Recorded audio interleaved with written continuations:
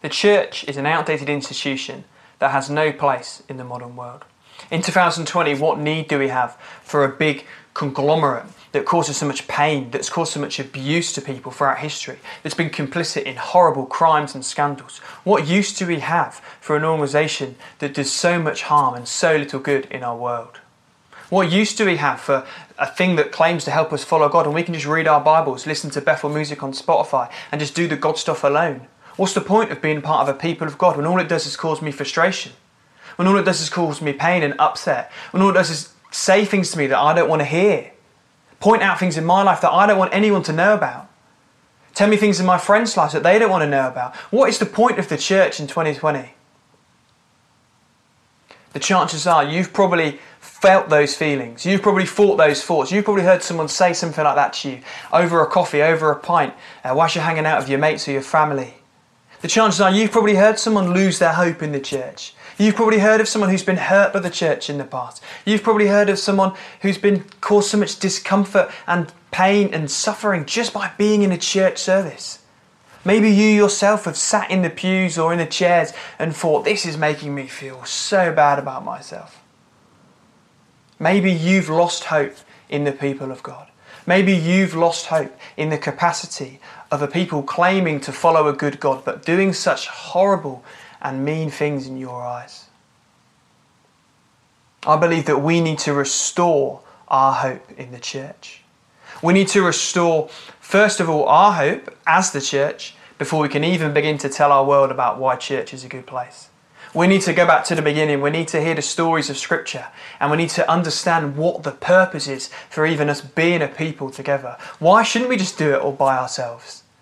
Why do we need to do this together? Today we're looking at Nehemiah 3. On the surface it just looks like the original yellow pages. It's a list full of long names. It's a GDPR compliant database to be used for marketing, segmentation and targeting. And it might look just like a boring list of names. It might be something that if you've done the Bible in a Year challenge as a Christian, if you've probably just skipped through this chapter, you've probably struggled to pronounce Eliashab's and Hananiah's. But I think that Nehemiah 3 is a beautiful picture of what the church can be, of what the church should be.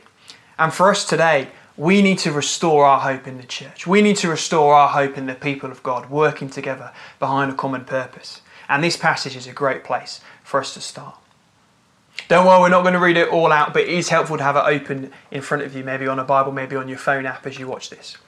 And we're going to dig out a few things that we see in this passage. It will help us understand what is the point of the church in 2020. This list of people that we read of, that disconnected, disentangled, random bunch of people, there's a real reason for them being together. There's a real purpose that they share, led by Nehemiah, who we heard about in the last few weeks if you've joined GT Online, as a leader of the people, as a cupbearer who's left a foreign land and returned to the nation of his ancestors and has resolved to build the city, resolved to gather his nation, Israel, to rebuild the broken walls of their holy city, Jerusalem. He's an extraordinary guy who first focuses in prayer, then shows boldness in speaking to his king, and then leads a life of encouragement in how he speaks to his fellow Israelites.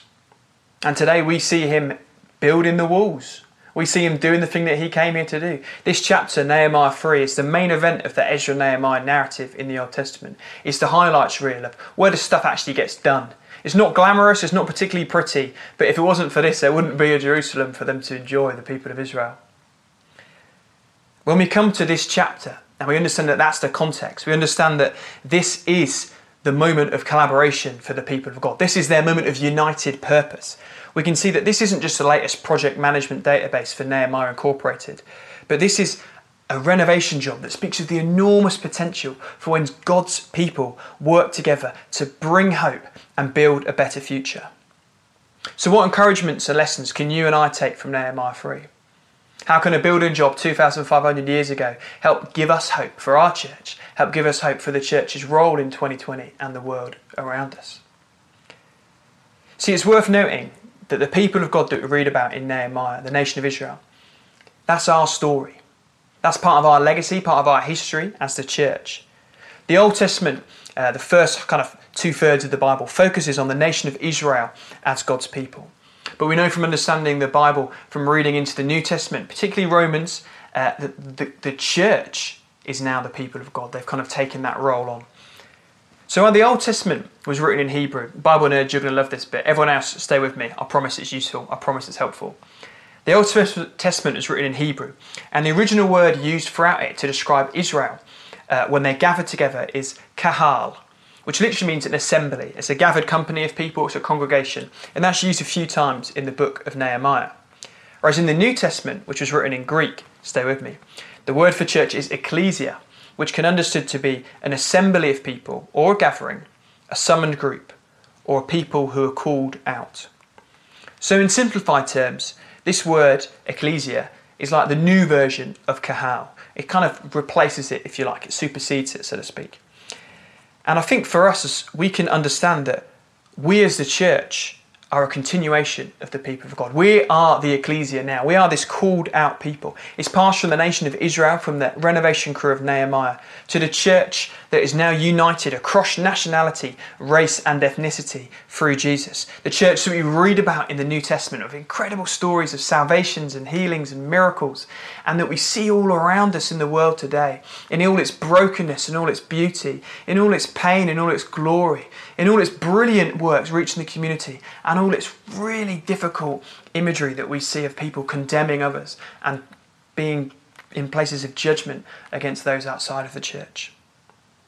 So this passage of names in Nehemiah 3, this list of builders, has enormous relevance for us as a church, as G2, because it is our historical foundation, and it's a tradition in which we are gathered now as a people, even virtually, even online, wherever we are right now. We are the ecclesia. We are called out by God. And as G2, we may feel like we're just one small church in a small city in the north of England, but we are the local expression of the whole worldwide church, the people of God throughout all of human history. We're not isolated as individuals. We're part of this lovely little local church. And we're not isolated as a lovely little local church. We're part of a bigger mission. We're part of a bigger purpose that is found in the church all across our world. We're not isolated as a church, but we stand in solidarity, don't we, with our brothers and sisters, Christians from York to Tehran, from Los Angeles to New Delhi, from Cairo to Sao Paulo, from Sydney to Rome. We are the church. And in Nehemiah 3, we read of this extraordinary list of the grafters of God.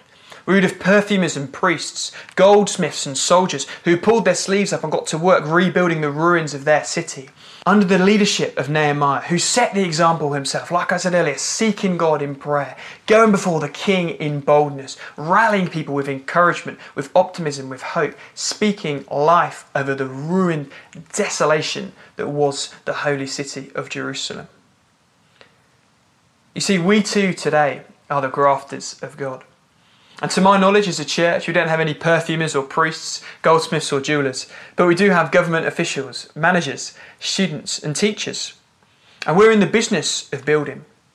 Unlike Nehemiah, we might not be building physical walls. We might not be getting out the bricks and the mortar and going to work tomorrow morning to build some bricks and do all that stuff. I don't really understand, as you might have guessed. Unlike this ragtag bunch of myriad skilled workers who are practical workers, who are government officials, who are priests, who are holy people, a whole different bunch of professions and skills there. We're not building in spite of limited physical skills. We're not building something that is going to have a legacy in the physical sense. We are building something that will have a legacy in the spiritual sense. We are building together in the strength of Jesus. Let me read to you from the book of Ephesians chapter 2. Ephesians is a letter written by the Apostle Paul to the church in Ephesus. And he's particularly speaking to these people that weren't Jews. They weren't part of the kind of tradition of Israel, the people of God, as we heard about earlier. But they were still able to receive the message of Jesus, the hope of Jesus, the gospel of Jesus that brings transformation to lives. Because of Jesus' sacrifice on the cross, because of his triumph over death, his resurrection, his victory, they are now able to be called the people of God and part of the church. And this is a crucial passage for us in understanding our shared purpose with that renovation crew of Nehemiah 3, and understanding what it means for us as G2 to be church. It's Ephesians 2, 17 to 22. Jesus came and preached peace to you who are far away, and peace to those who are near. For through him we both, Jews and non-Jews, have access to the Father by the same one Spirit.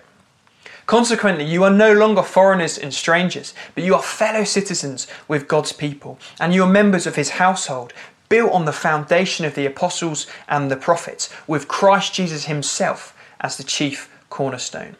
In him, the whole building is joined together and rises to become a holy temple in the Lord. And in him, you too are being built together to become a dwelling in which God lives by his Spirit. What a beautiful passage of Scripture. What a brilliant vision it is to understand the church today, built on the foundation, the foundational cornerstone of Jesus. That he is the centre of our church. He is the foundation of all that we do. If it isn't for him, we're just a bunch of randoms gathering together online and YouTube and Zoom. And what's the point of us existing if it's not for Jesus?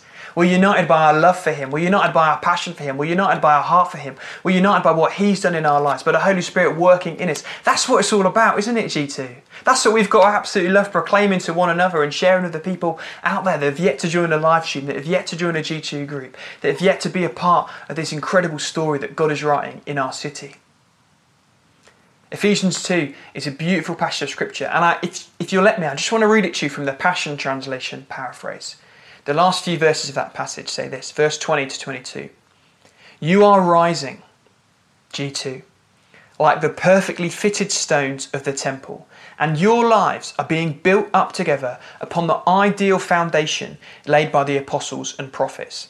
And best of all, you are connected to the head cornerstone of the building, the anointed one, Jesus himself.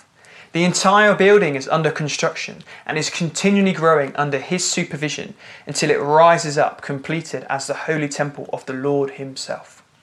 This means that God is transforming each one of you into the Holy of Holies, his dwelling place, through the Holy Spirit living in you. Wowee, that sounds good, doesn't it? We are being built together in this living, active way, becoming more and more the church, more and more that Holy of Holies, that temple of God, that living, breathing organism, just by being church together, by being united through the power of the Holy Spirit at work in us, through the reading of Scripture, through the singing of songs, through the conversations we have, through the community we have as church. All of that is bringing glory to Jesus. All of that is deepening the world's knowledge of who he is. What an extraordinary responsibility and legacy that leaves us. And there's a pivot here, isn't there, for the people of God? From that story in Nehemiah of an isolated nation that was building walls of their broken city.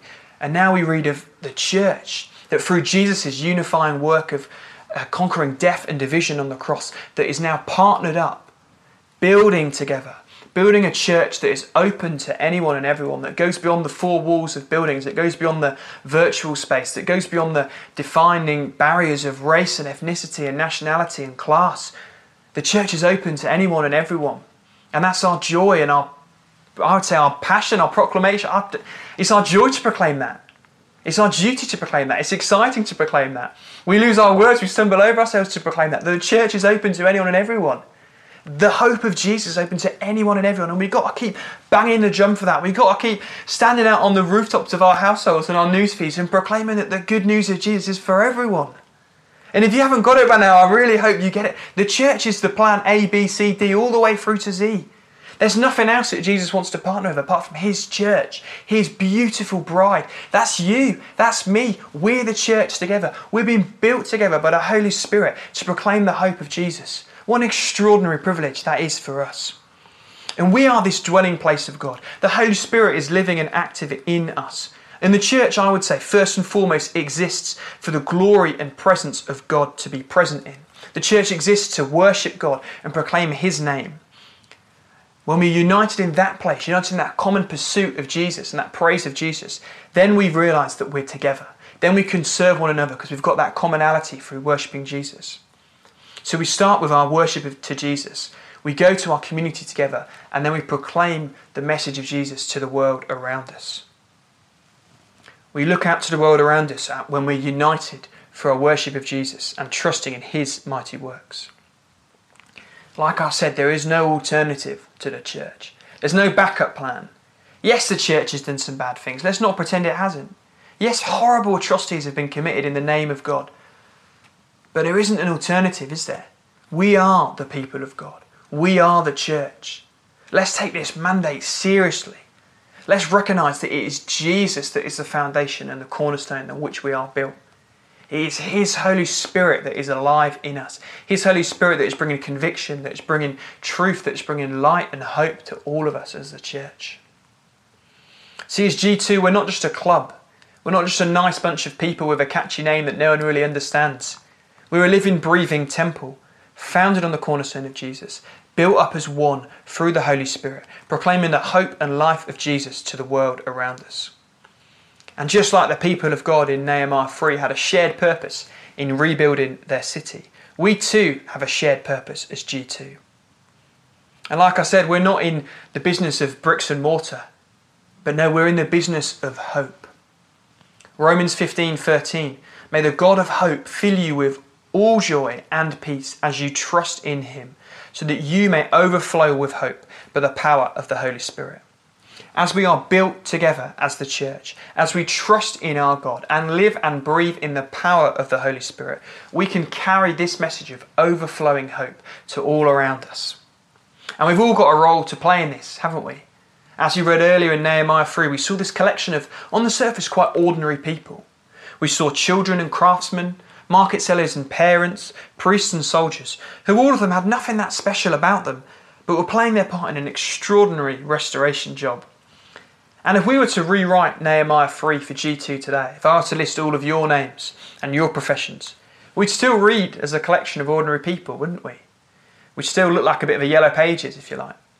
On the surface, we would see G2 as a church filled with children, charity workers, retail workers, bar staff, consultants, executives, parents and engineers. And all of that is true.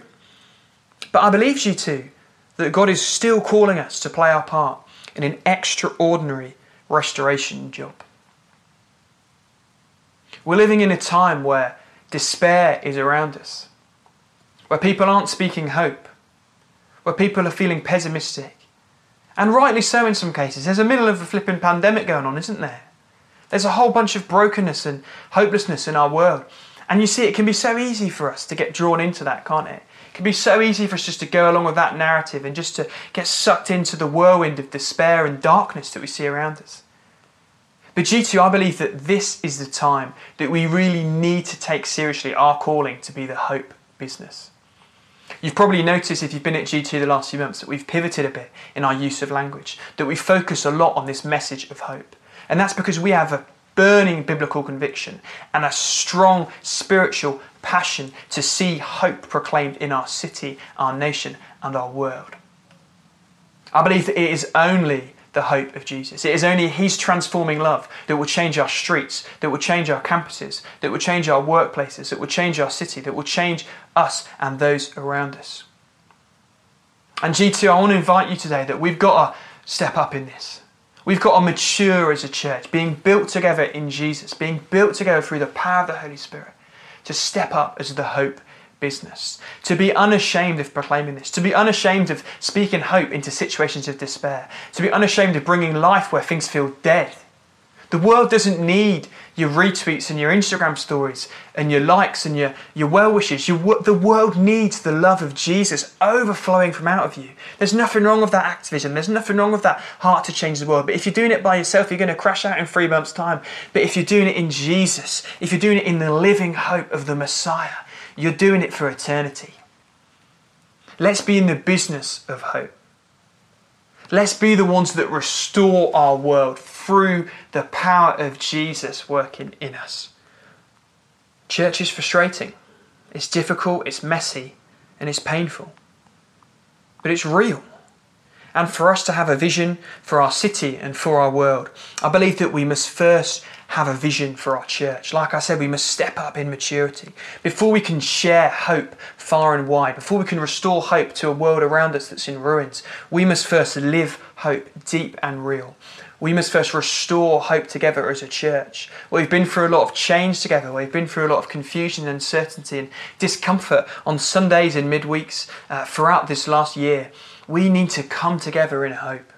We need to try even harder to share life with one another, to encourage one another, to be honest with one another, to be real with one another, to pray for one another, to speak life over one another, to look past our disagreements and our differences, forgive one another, love one another, and be built more and more into that temple of God, into that living, breathing Holy of Holies where Jesus is our cornerstone and our foundation. Church was never meant to be a place where we just come along and put on a brave face, where we log into our Zoom calls and log into our YouTube services and we just hide it all away. It's never meant to be somewhere where we just bottle it all up. It's never meant to be a place where we hide our fears and worries and just keep plugging along. Church is a place of gritty grace and tender truth. We're a random bunch of people with little in common except we are united by a good God. We join together in praise to His glory, and it is in His power that we overflow with hope. That we overflow with a hope that transforms our lives and transforms the world around us for the better. You see, in a world that feels increasingly faster, harder and more overwhelming than ever before, we can know that it is our community at G2 that is one where we can discover a living hope for today, tomorrow and forever in Jesus Christ, whose love transforms us and helps us all to live differently and discover more from life. We can discover meaning and purpose in the questions and the wrestling that is so welcome at church. We can discover more from life through the conversation and honesty that we share together. We can discover more from life through worshipping our Creator, through worshipping our Saviour, God. And as we come together, even online, even on YouTube and Facebook and Zoom, where it just feel a bit weird, doesn't it? Where we can't hug one another and offer to make someone a coffee and share someone a donut. I miss that too, don't worry. But even today, we can come together as one, knowing that as we worship our God, as we dig deeper into the Bible, our beautiful story as the people of God, and as we know more of what it means to be church together, as we share laughter, as we build friendships, we are being built together through Jesus. Let's pray. God, I thank you that it is through your power that we can be your church. It is through your love that we can love one another. It is through your hope that we can have a vision for the world around us. And Jesus, we're done playing the game where we make it too much about us and our brand and our ideas and our names and not enough about you. Jesus, we say that we are in the hope business. We're not in the discouragement business. We're not in the business of tearing one another down or judging people, but we're in the business of hope. And Jesus, we want to proclaim your life, your love, your message of good, your message of peace to those who are far off and those who are near. Holy Spirit, would you build us into your church? Would you build us together as one, united in you, united by your sacrifice, Jesus, united by all that you've done for us. And Holy Spirit, I pray right now for everyone watching this, for everyone joining in with G2 online today, wherever they are, whatever time of day it is, whether you're at home, whether you're on the bus, whether you're with your friends, whether you're all alone, I pray, G2, that you would be filled to overflow with the Spirit of God. That the God of all hope would fill you with joy and peace. That you would have a vision for your life, a vision for your church, and a vision for your world that is saturated with the hope and life of Jesus. So as we worship God together now, we join in with the prayer of the people of God throughout millennium and millennium and millennium. And we say, "Come, Holy Spirit."